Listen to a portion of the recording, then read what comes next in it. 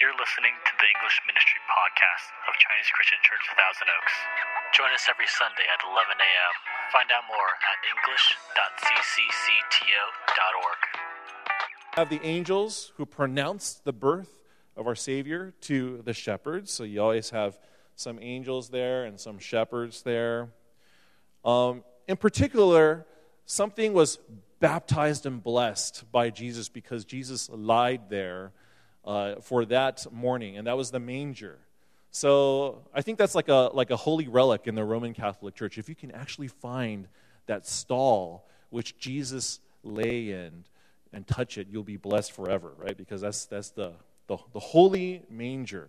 So the manger takes more precedence than even the farm animals because that's where Jesus lay and was wrapped in cloth. So you have the farm animals. But there's one more character that often we may just talk about in passing, but we never really hear sermons about it. We never really dwell on that. Can you guys guess which character that is? The innkeeper. Okay, I guess so. Maybe we should do a sermon on the innkeeper. No, not the innkeeper. Although you're right, the innkeeper is very less known and forgotten. But something that is more prominent in the Christmas story, but is forgotten. Herod, well, we want to forget Herod, okay, because he almost caused the death of Jesus.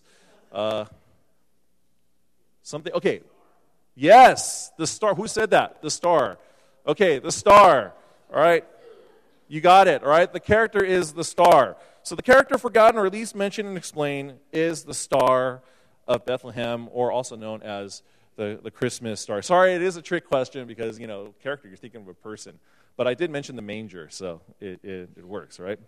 Now, although the star appears in most nativity scenes and artwork, first of all, usually it's mentioned in passing. No one ever dwells to talk about the star. When you talk about the baby Jesus, of course, you're going to explain the significance of the baby Jesus. When you talk about even Mary, you're going to talk about, well, Mary was a virgin. This is why it was a miracle. This is a blessed wonder of God. But then when it comes to the star, it's just, oh yeah, and there was a star, and the three wise men followed that star, and they found Jesus. And then you continue on the story without talking about the star anymore. But never is the star explained in great detail.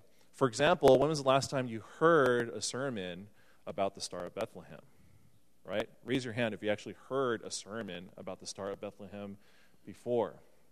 Okay, I give it to you now that this is a momentous occasion because you can now actually raise your hand that you have heard a sermon about the Star of Bethlehem. So whoever future guest speaker comes and says, we never hear about the Star of Bethlehem. Yes, we did.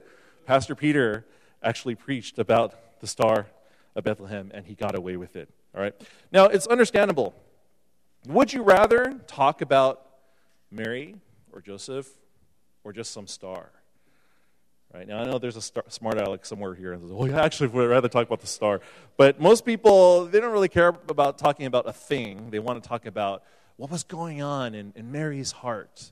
Mary, did you know that your baby boy, da-da-da-da, right? What was going on with Joseph? People want to know that. They don't really care about the star that much. But today, O star, you shall not be forgotten. We will talk and take a closer look at the Star of Bethlehem. And it's unique because it's actually not found in Luke's account. It's not found in Luke chapter 2. But it is found in Matthew's account in Matthew chapter 2. So we're going to be going to Matthew chapter 2 from verse 1 to also 18. Now, we're going to do a little scripture reading. Now, I just want to let you know that if you do have your physical Bibles or your smartphone Bibles, to keep it at Matthew chapter 2, because we're going to be referring to different verses, and I'm not going to come back to this scripture reading all the time. So, Matthew chapter 2, verses 1 to 18, can I have the congregation read the odd, and I will read the even. Okay? So here we go. We're going to start with chapter 1, verse 24. When Joseph woke up, he did what the angel of the Lord had commanded him and took Mary home as his wife.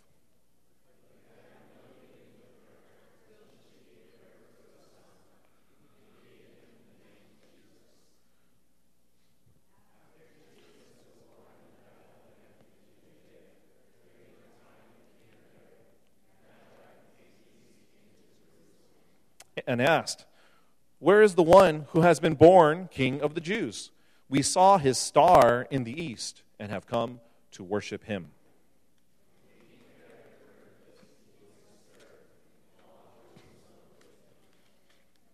When he had called together all the people's chief priests and teachers of the law, he asked them where the Christ was to be born.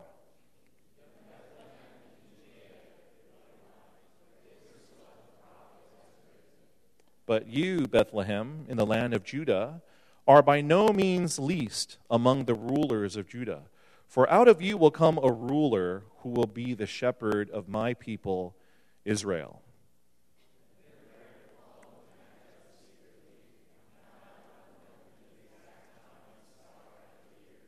He sent them to Bethlehem and said, "Go and make a careful search for the child. As soon as you find him, report to me, so that I too may go and worship him."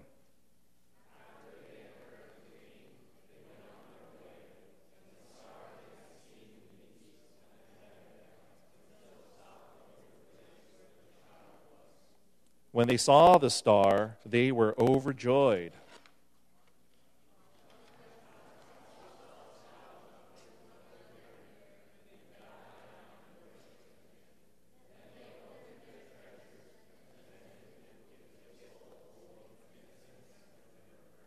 And having been warned in a dream not to go back to Herod, they returned to their country by another route.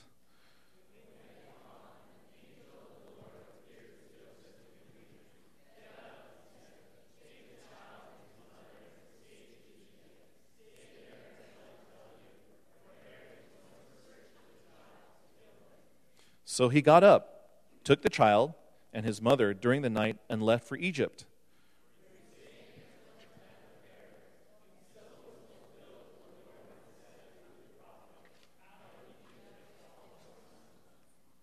When Herod realized that he had been outwitted by the Magi, he was furious, and he gave orders to kill all the boys in Bethlehem and its vicinity who were 2 years old and under, in accordance with the time he had learned from the Magi.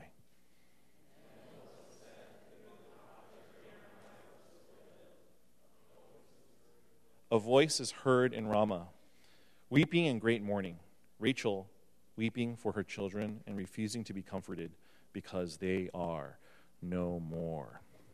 This is part of the Christmas story that no one really wants to dwell on, because it's actually quite a tragic and sad thing, but it happened. Now, I put a map over there because a lot of people are like, what's Ramah? Is that a person? Well, it's a province, specifically a city around where Jerusalem and also Bethlehem is. Bethlehem is about 10 miles south of Jerusalem. Ramah is about 15 miles north of Jerusalem. And it is said that that is where Rachel was buried, in Ramah, on her way down to Bethlehem. Now, those of you that have been studious and have been thinking about the Christmas story will start thinking, it looked like Matthew 2's Christmas account probably didn't happen during our popular Christmas story. How many of you got that feeling as you were reading through Matthew chapter 2? None of you? How many of you already knew that? None of? Okay, one person. 2 people. All right, 2 people. Good job, studious Bible readers. Right? And this is what I mean. I mean that the whole Magi following the star and finding Jesus and giving gifts to him, then avoiding King Herod, did not happen at the same time as the story of Jesus' birth, the declaration of the angels, and the shepherds visiting the manger scene, which is found in Luke chapter 2. So the Magi visiting Jesus with gifts most likely happened 1 to 2 years after Jesus was born, which means that Jesus was already walking and running around when the Magi came. Now, if you think about the Christmas story that we usually see in artwork, in crafts, or in the movies, the shepherds are there first and they go, "Hey, how are you doing? We heard from the angels and God told us that we are coming here to glorify God because of the birth of Messiah. Can I see him? Can I see him?" Right? And then Joseph and Mary, probably really tired because she just gave birth without epidural, was like, okay, sure. It is my Middle Eastern hospitality to have to let you come in and see the birth of this boy that we are calling Jesus. And then after that, then the three wise men, the Magi, or the three kings of Orient, come over and give the gift of frankincense, myrrh, and so on, right? But when you read Matthew 2's account, it seems that it's actually at a different time when Jesus is older. Now, how do we know this? Here are some indications that the Christmas story of Matthew 2 is separate and after Luke 2. So I guess this might blow your minds away. And I'm not trying to blow Christmas away because Christmas is awesome, right? But I'm trying to give some more biblical truth to what is going on here. Matthew 1:25 states that Mary gave birth to Jesus. This verse alone most likely summarizes the Christmas account of Luke chapter 2, verses 1 to 20. Okay, Matthew does say that Jesus was born, and then it goes on to continue with the rest of a further account of the story after Jesus was born. Now remember that Luke wrote after the Gospel of Matthew, so he would be providing other details that Matthew did not provide. Any of you who did a study on the Synoptic Gospels knows that Luke's account of what happened to Jesus in his life does have some similar stuff that Mark and Matthew has, but has a lot of different stuff that Mark and Matthew do not have. This is one of those things. Secondly, in Matthew 2:1, it starts with after Jesus was born in Bethlehem, not when Jesus was born, not during Jesus' birth. So Jesus was born, and then after he was born, we start the account with the Magi. And then further on, going to verse 2, the Magi saw the star of Bethlehem from their eastern home, which probably was either Persia, Arabia, or yes, China, right? Or China. Now, if the appearance of the star correlates with Jesus' birth, and the journey from Persia, Arabia, or China is very far from Israel, remember there were no planes back then the journey would have taken the Magi at least a month to a year before getting to Jesus. So there's no way that the Magi can ding. They didn't have teleportation devices yet, all right? They had to walk or take a horse or a donkey all the way from where they were. The closest would be Arabia, all the way through the Fertile Crescent, finally, to where Bethlehem is. And remember, they had to first go through Jerusalem and ask Herod, where is this baby that's pronounced the Messiah, the King of the Jews? And then Herod, being hospitable, would have taken him in and then allowed them to spend a few days of refreshment there in Jerusalem. And then only after that, they would have gone to Bethlehem. So there was a time that happened after Jesus was born that it took for the Magi to actually get to Bethlehem. Then in Matthew chapter 2, verses 11, the Magi visit not the manger where Mary and Joseph and Jesus were, but the house where Mary, Joseph, and Jesus were. In Matthew chapter 2, also, the word that they used for child is different than the word that they used for child in Luke chapter 2. They use the Greek word paidion, which means young child or toddler, versus in Luke 2, most of the Greek words they used for this child is brephos, which means newborn or infant. Last but not least, in Matthew chapter 2, verse 16, Herod orders the killing of people how old? Not like 1 month or less, but people that are 2 years old. And why would he do that? If he already knew that Jesus was just born, was he just doing this for extra credit killing or something? Like, oh, well, let's just take care of the other. I don't like boys, so let's just kill the rest of them too. No, it's because after consulting with the Magi, in accordance with the time he learned from the Magi, he realized that it has already been 2 years. So, therefore, he goes and gives the order to kill all the boys around in Bethlehem and around the vicinity of Bethlehem in order to try to take care of this threat of this new king that's going to compete with him. So this strongly suggests that they all believe Jesus to be up to 2 years old by then. So therefore, not to blow you guys away like this, all right, the Christmas story of Matthew 2 is actually not the real Christmas story. Chronologically, it is a post-Christmas story that our pop culture has combined with the original Christmas birth story. So if you want to go to the original Christmas birth story, you go to Luke chapter 2.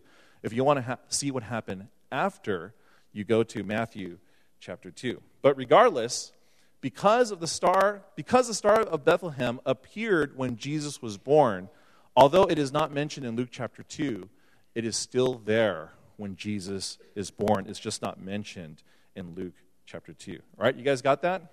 So you're saved. Okay, the Christmas is still saved.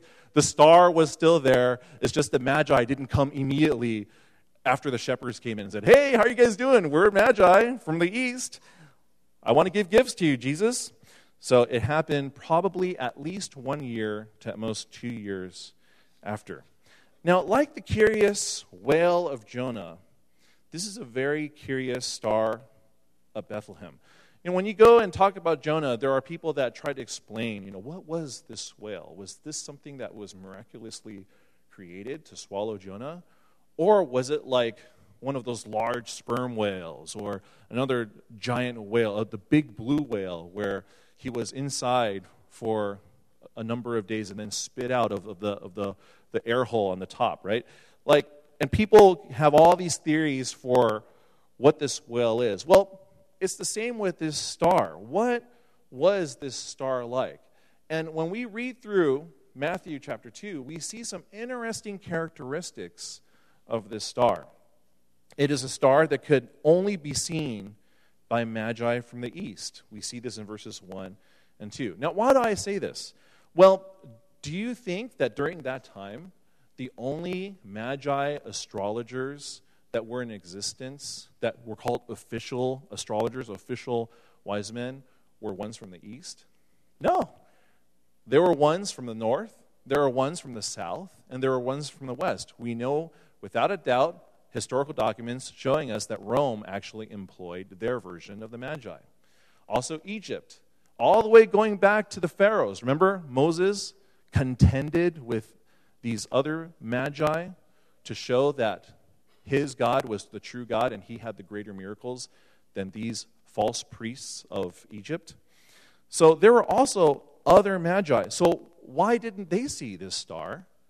And why didn't they also come to Herod and say, "Hey, we saw this star, the star of the king. Where is this Messiah that's born, the king of the Jews?" So this star could only be seen by these Magi from the east.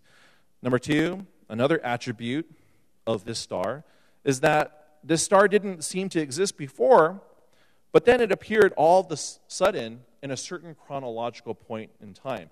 If you look at verse 7, it was, Herod asks the Magi, "When did this star suddenly appear?" And so it wasn't like an astronomical object that was always there. It suddenly appeared at a certain point in time that signified the birth of this Jewish king. A third attribute is that this star seems to have free will. It has a mind of its own. It is not a fixed astronomical object, and it defies the Earth's rotation as it went ahead of them until it stopped over the place where the child was. It's a UFO, right? That's the explanation. It's a UFO, right? So if you look at Venus and you're using your telescope, and all of a sudden Venus stops, and then Orion and the other constellations are moving, you're like, "Whoa, what's going on? There's something wrong with the universe right now. I better call NASA and figure out what's going on," right? So that was sort of like what happened. Like, this is going against the laws of physics. It's not just any old regular star. And lastly, number 4, the fourth attribute, this star seems to appear and disappear based on where the Magi was. All right, so we get an indication of this as we read through Matthew chapter 2. Why did the Magi have to stop in Jerusalem and ask for directions? If the star was constant, they would have just kept going all the way down to Bethlehem. And also, why did, when they finally saw the star, it says, when they saw the star, they were overjoyed, as if it was something that they hadn't seen for a long time. I can already see what was happening was that they didn't see the star they heard that it's in Bethlehem, so they started walking, and then the star appeared again. They're like, yes, finally, confirmation. The Messiah is here. The Messiah is here. And so the star seems to appear and disappear based on where the Magi was. So what was this star? Well, here are a couple of popular theories, right? So these are the most popular theories of the Star of Bethlehem. There are other theories, but these are the most popular ones. Scientists have always been enamored by this. Especially Christian ones, if they can find the natural explanation for this Star of Bethlehem, then it gives more credence to the story of Christmas, and then they can evangelize their non-Christian friends much easier because there's more evidence, right? Well, one thought is that this star was a supernova. So when a star dies, the core implodes, resulting in a gigantic nuclear explosion. And for several weeks, this explosion causes the star's light magnitude to be more intense than the other stars in the sky. So the last time this happened was during Johannes Kepler's time. He spotted a supernova back in 1604, and it was much brighter than all of the other stars in the sky. How many of you have actually seen this episode called The Star in the 80s Twilight Zone serial? Any of you? You have, right? Okay, right? And so it's interesting. There's a story of these three astronomers, one of them who happened to be a priest.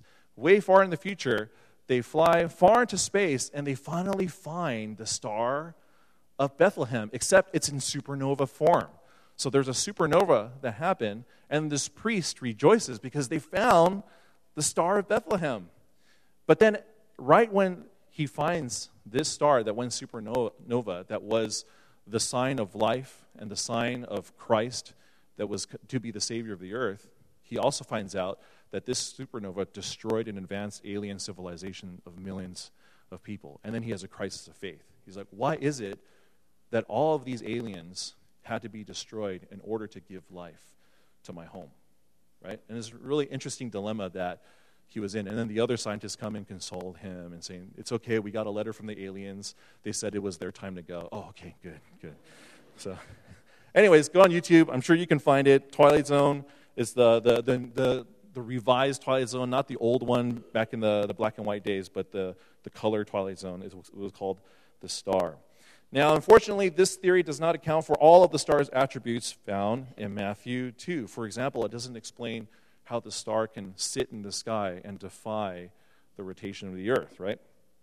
It does not explain, if it was a supernova, why did not other magi see this star? Why can only magi of the east see this star? Also, there are no known supernova sightings around that time of Jesus. A second theory is that this star was a visual alignment of certain planets and other stars.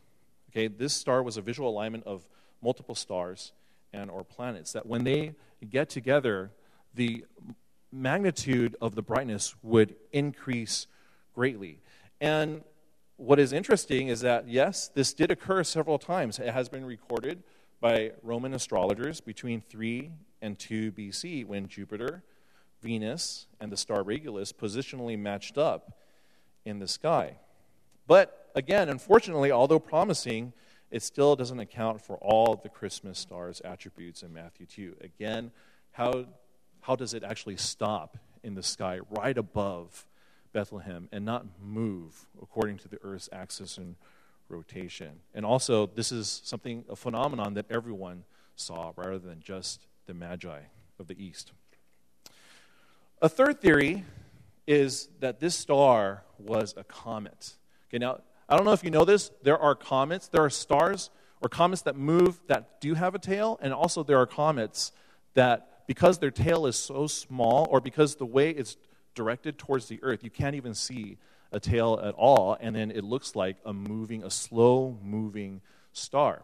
Now, if you look at this medieval artwork right up here on the top right, what do you see on the top of the farm manger area? Is it a star? It's a comet, right? And so this theory has been around for a long time, ever since 2nd century AD. Now, what is interesting is that comets have been seen to move and then stall for some reason over different objects. Now, of course, it's still moving, but for some reason, it looks like it's slowing down or it stops for a period of time before moving again. And I'm sure it has something to do with the orbit of that star around our sun or whatnot. In the 2nd century AD, in the 5th century BC and 4 BC, or 5 BC and 4 BC, sorry, not the 5th century BC, there were 2 of these comets recorded by the Chinese, of all people, one with a tail and then one without a tail. Now, again, unfortunately, although this theory accounts for most of the Star of Bethlehem's attributes, it still fails in one of them. For example, that only the Magi could see this star. But what's cool is that it's the most promising explanation out of all the naturalistic explanations. So much so that there are people who are astronomer theologians who have written books about this, even in recent day. And they call it the Christ Comet. Last but not least, the 4th theory. This star was a miraculous sign temporarily created by God. And this is the only theory that accounts for all 4 attributes of the Star of Bethlehem.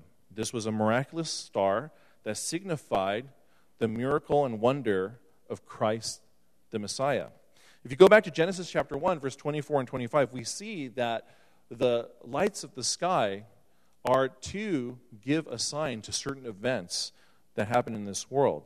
And what better sign to give than the birth of Jesus Christ, probably the greatest significant event in human history, next to the creation of the world. Genesis chapter 1, verse 24 to 25, and God said, "Let there be lights in the expanse of the sky to separate the day from the night, and let them serve as signs to mark seasons, days, and years." Now, for some people, they might say, well, that's a cop-out.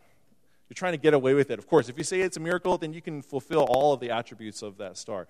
Well, it would be if that were the only miracle. But just think about the incidences that had occurred around the Christmas story. You have the Virgin Mary. You have the angels that proclaim the birth of Christ. You have all of these miraculous things that have happened. To just add one more miracle to a time around that time, 1 or 2 years afterwards, wouldn't be such a stretch. So the star was either a miraculous creation or possibly a comet. Now, the Star of Bethlehem wasn't the only star recorded in the Bible. Here's where we see a star giving directions and giving a sign to point to another star. Check these 2 verses out. So in Numbers 24, 16 to 17, near the beginning of the Bible, it says, "The oracle of one who hears the words of God, who has knowledge from the Most High, who sees a vision from the Almighty, who falls prostrate, and whose eyes are open. I see him, but not now. I behold him, but not near. A star will come out of Jacob. A scepter will rise out of Israel. He will crush the foreheads of Moab, the skulls of all the sons of Sheth." This is what's known as the star prophecy of Christ. And it is believed that Jesus would fulfill this prophecy first in his birth, and then when he comes again as king and ruler of the world. And then at the end of the Bible, in Revelation chapter 22, verse 16, it actually says this: "I, Jesus, have sent my angel to give you this testimony for the churches. I am the root and the offspring of David, and the bright morning star." The sign that the Star of Bethlehem was pointing to was the real star of Christmas, who is Jesus Christ, who by prophecy would become the Savior and Lord of the world. Now this Christmas, as we worship and celebrate Jesus like we do every Christmas, I want to encourage you, if you are not yet a believer, believe in this star that the Star of Bethlehem is pointing to. This star named Jesus Christ, who can also be your Lord and Savior of this world. Let's pray.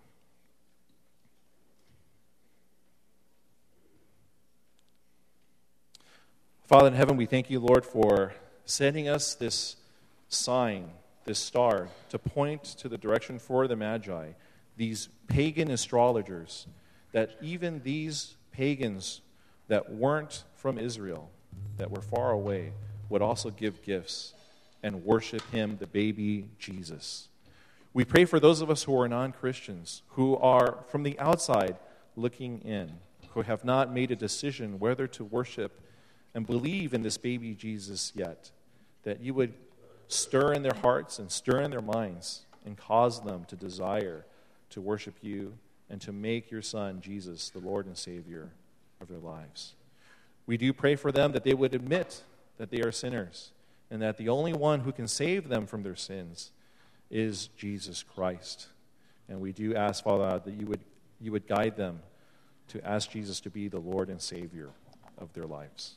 Thank you, God, for those of us who are saved. We have the blessing of eternity. Eternity not in hell, but in heaven. And we have the blessing of fellowship with our brothers and sisters in Christ. And we have the blessing of knowing that you will hear all of our prayers. Because when we come before you, we are not sinners, but we are saints in Christ Jesus. Thank you for these things. We glorify you, and we thank you for all of these things this Christmas. And we pray all of these things in Jesus' name. Amen.